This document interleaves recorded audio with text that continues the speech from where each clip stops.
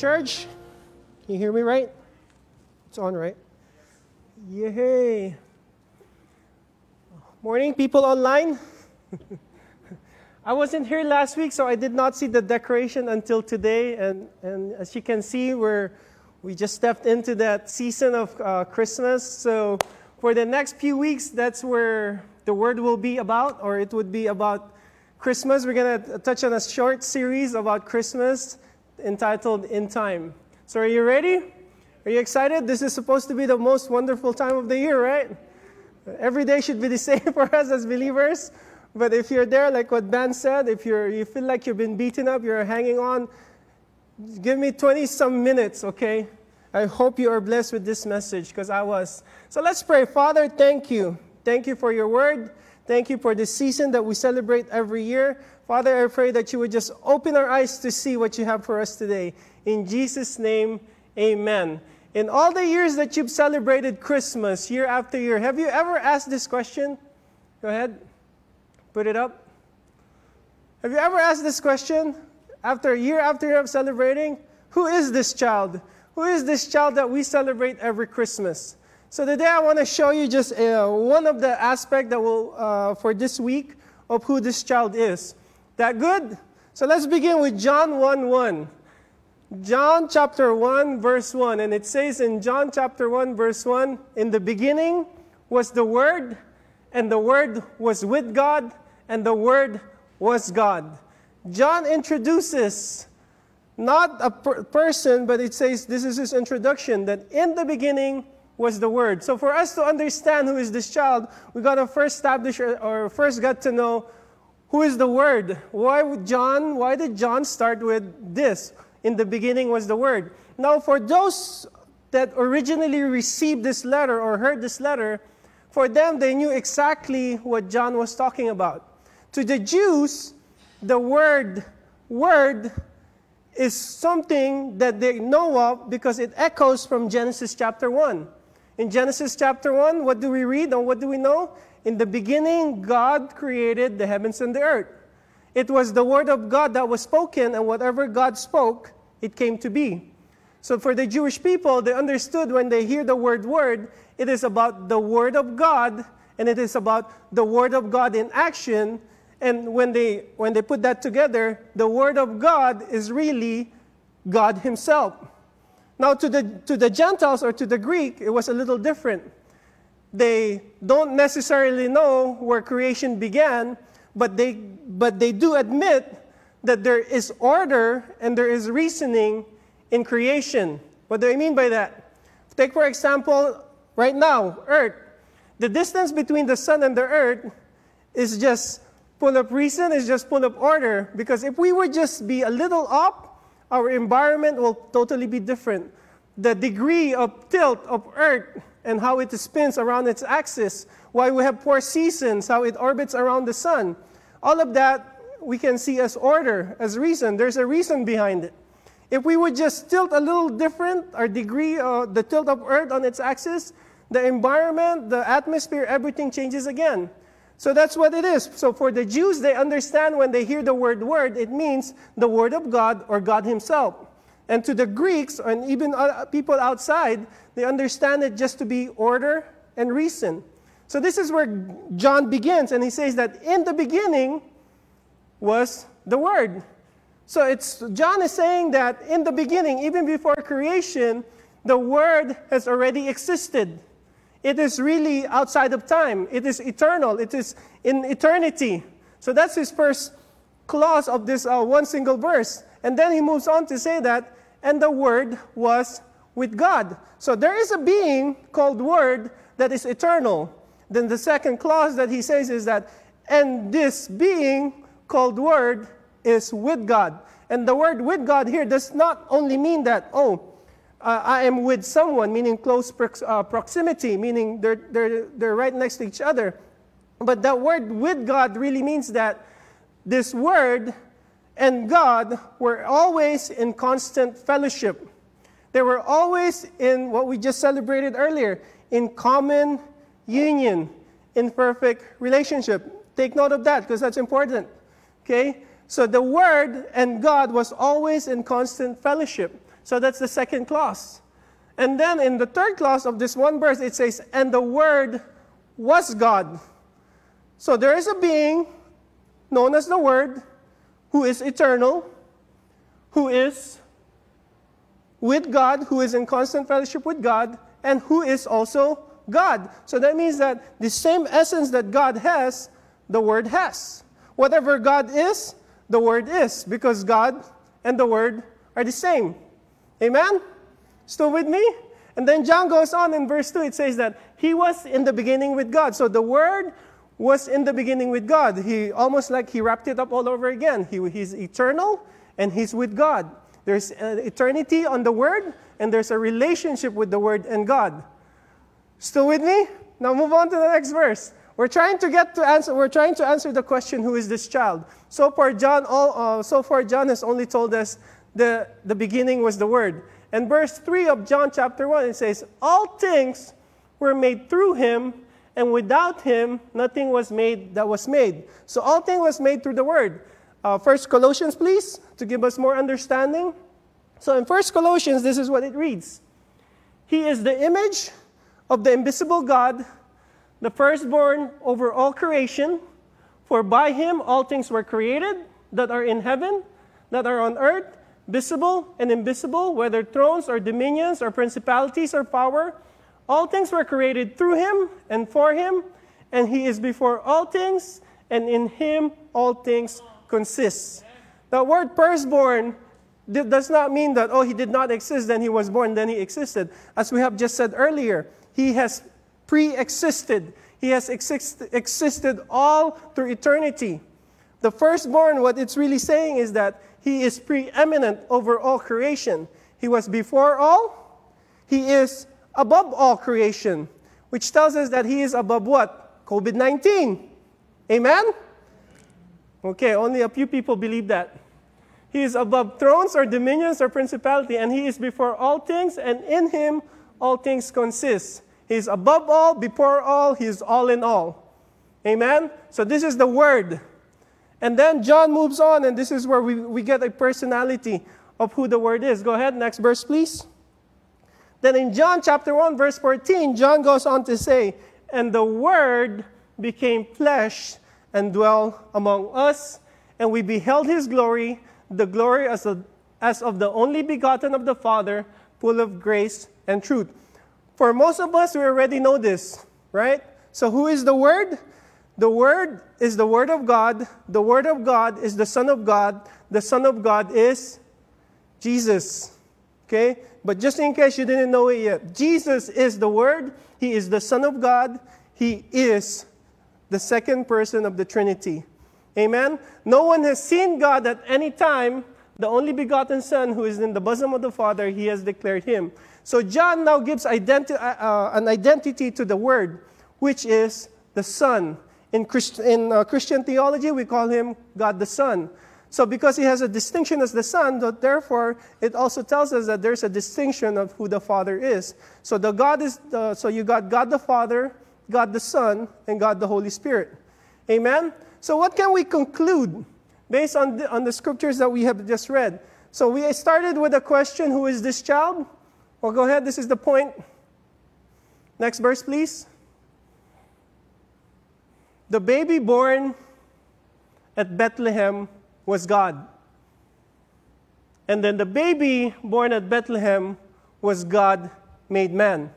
So who is this child? That's the child that was born in Bethlehem. That is the child that we celebrate every Christmas. He was God, and he was God made man. Now, I want you to see this. God became man, all right? But when God became man, that was something new to him. But one thing that never stopped was that, because remember, he was with God. The second person of the Trinity, Jesus, when he became God, or when he became man, the relationship with the Father never ceased. It was always still there. He was in constant relationship. He was in constant fellowship with the Father. But what did stop was this. Jesus voluntarily did not use his godly attributes. You're still with me? He was still 100% God, And yet he became man, so he became 100% man. The only thing he did not use was his godly attributes. And I hope this gets you excited. And why did it get me excited? So that means when Jesus walked the earth, he walked the earth, performed everything that he did as completely 100% human being. So when Jesus turned water into wine, he did not turn water into wine as God, but as a human being. When Jesus walked on water, he walked on water as a 100% human being. When he raised Lazarus from the dead, he raised him from the dead as a totally human being. When he fed the thousands, when the storm was raging and all his disciples were going crazy on the top, what was the guy doing? He was sleeping on the bilge of the ship. That's how peaceful he is. He did that while he was completely a human being. And this is an encouragement for us, church, because we are believers. If Jesus was able to do all of this as a completely human being, then therefore, we also can do all of this as a completely human being. So the question is, what is then the key that Jesus was able to do all of that? That, church, would be the exciting thing to know. Amen? You know, as the year ends, like what Dan said, some of us were probably feeling it like that we're getting beat up. We're just barely hanging in there. But you know, but Jesus was able to live a life victoriously on earth as a completely human being. So you want to know what the secret is? You want to know the key on how he lived life on earth? It's actually in the passage that we went through already. Can you bring back verse 14, please? And the Word became flesh and dwelt among us, and we beheld his glory. Let me show you the key through my story. I was saved back in 1997. That's when I gave my life to the Lord. It's been more than 20 years that I've been walking with the Lord. Through a prophetic team that came from the Philippines, they gave us a prophetic word, and I'll share with you 4 lines of my prophecy. It goes like this. It says, I'm calling you. So God is telling me, I am calling you to a disciplined way of life. I am even giving you my spirit to give you that discipline. I am calling you to a greater knowledge of me, and I am calling you into the secret place. Church, you know that is really a general principle of the call of God. All of us has been called to a greater knowledge of God. Would you agree? Say amen if you do. We are all called into a greater knowledge of God. Because the greater knowledge of God that we have, the greater the relationship that we have with God. So really, this is a general call to be called into the greater knowledge of God. So then back in 2020 is about to end. We're about to turn over a new decade. Back in 2010, while we were in a prayer meeting in our old sanctuary in Mighty, I was with a group of guys, and we were praying together. And I heard the Spirit of the Lord tell me this. Ask me for an inheritance. Ask me for an inheritance in the Spirit. You know how long it took me before I asked? It took me 2 years before I actually asked something from the Lord. You know why? Because I did not know what to ask for. So within that 2 years, I began to look at the Scripture. I went to look for anything that says inheritance. So I went to the book of Leviticus. It's like how the priests, the Levites did not get an inheritance in the land, but they got God as their inheritance. So when I saw it, it's like, wow, Lord, that's not fair. That doesn't seem fair. Then I came across the story of Solomon, where Solomon actually asked God for wisdom. So finally, I figured, I kind of figured it out. Okay, Lord, if you're going to ask me for inheritance, then this is what I'm going to ask. This is what I asked God. Lord, since I cannot understand the Scripture, then Lord, give me an understanding of Scripture. That's what I asked for. I asked God so that I can understand the Scripture. It's been 10 years, and so far so good. Amen? Yeah. So and this really began a journey for me. It's been 8 years, and it has changed the way I look at things. One of the first things God asked me to do, as I asked Him, give me a knowledge of Scripture, or give me an understanding of Scripture, is that look for my name. God asked me to look for his name, write down all my names. So I did. I went through Genesis and I wrote down all the names of God that I know, that I came across. The Lord, Elohim, El Shaddai, Almighty, all of that. God, Refuge, all of that. I wrote it down. I wrote down where I found it, and I wrote down how many times it was repeated. When I got through all of that, then God showed me that all that name, God showed me that all that name is like a wheel. You know, a bicycle wheel? In the bicycle wheel, you have a center hub, and you got spokes that goes out to the rubber wheel. So God showed me that all that name is really just the wheel, the outside wheel. But at the center of that is the hub. And there God showed me a name that I did not write. You know, what was that name? The name that God showed me was the name Father. And then he told me that with all this name, the center of all of this is that I am a father.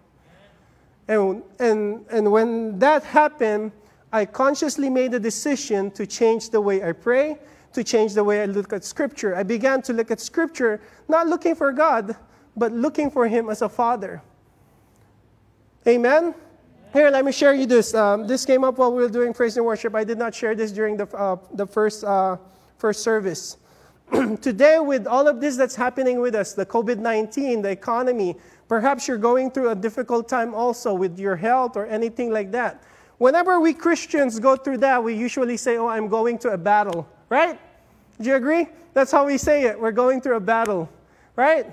Okay, you guys don't want to agree. We're going through a battle. How many times? And we do. We call it a spiritual battle. We call it a battle.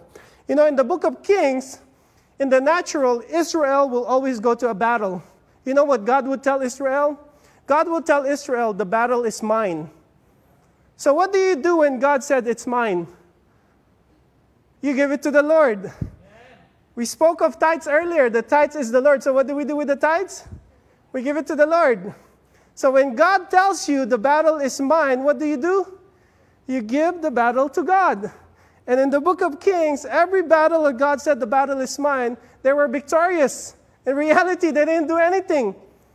So what happens after a battle? What do you get? You get spoils of war. You get looty or booty and loots, right? You get all the treasures that the enemy has left. Now, because God said the battle is mine, who should that belong to, the spoils? Naturally, it should belong to the guy that went to the battle, right? But no, who gets the spoils? The nation got despoiled. So it just blew my mind. It's like, God, send me into the battle. I'll go to the battle.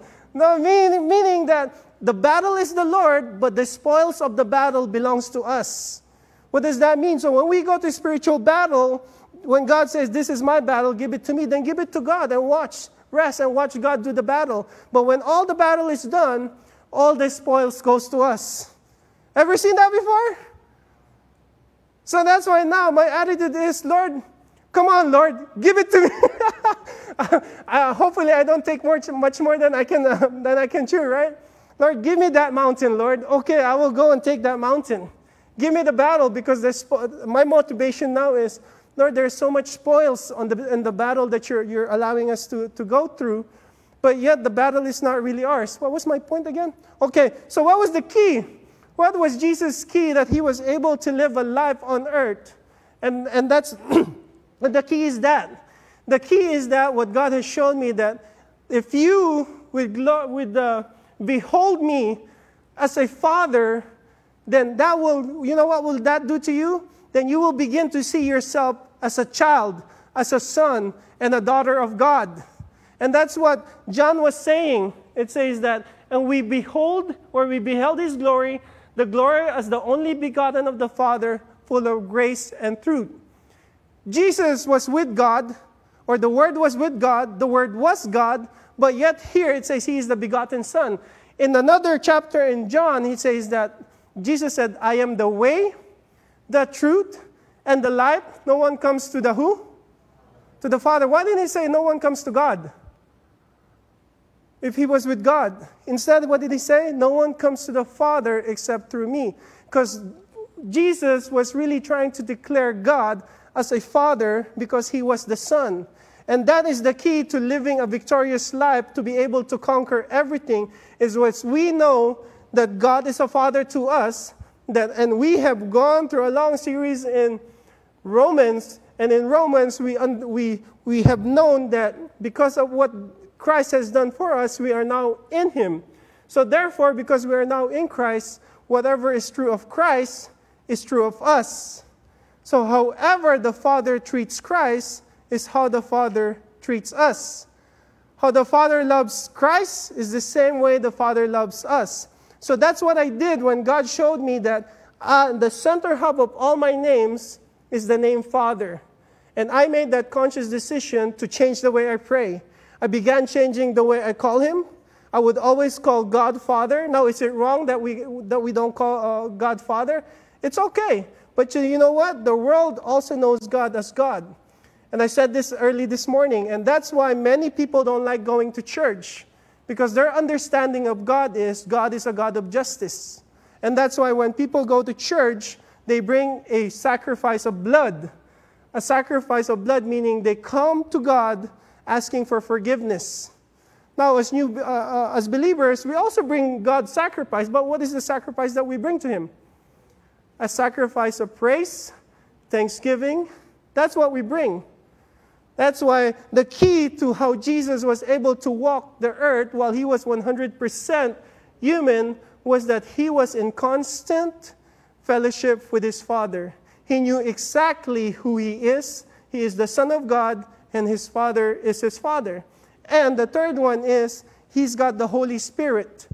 Again, in the book of Romans, we have spoken about that everything, all the gifts of the Holy Spirit, we have access to. And that's why knowing who we are, knowing who Christ is, and that's why John said this, and the Word became flesh and dwelt among us, and we beheld his glory, the glory as of the only begotten of the Father, full of grace and truth. Now, is it wrong that we only behold God as God? No, it's all right. But I'm showing you that there's something so much greater. That we are being called, we've been given the right to be called child of God, children of God. Amen? And that's up to you. All right? Amen? Amen. Let's go ahead and pray.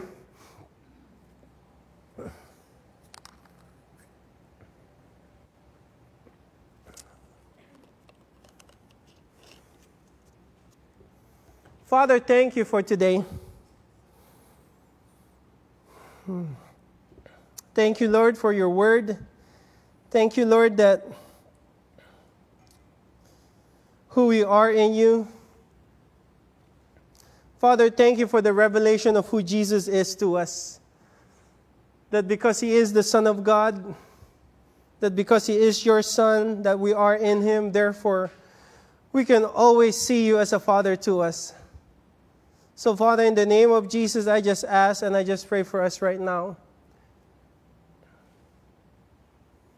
Father, I pray for our church. I just pray, Father, that we, as we grow in this new year, I just pray, Father, that we would make that conscious decision, that we would begin to see you, not just a God, not just the God, but a Father to us. And Father, I pray that you would begin to open our eyes to see that there's much more that we have in you. There's so much more. Father, thank you for your word. Thank you for today. I just pray, Father, that as we exit today, as we go about, I pray that you continue to protect us, keep us, bless us, have your way in our lives, and continue to draw us into you. In Jesus' name, amen. Amen. You're dismissed, church. See you again next week. And I'm rising up with you, rising up with you, rising up with you, rising up with you. You take me high on the wings of your truth. Yes, I'm rising up with you, rising up with you.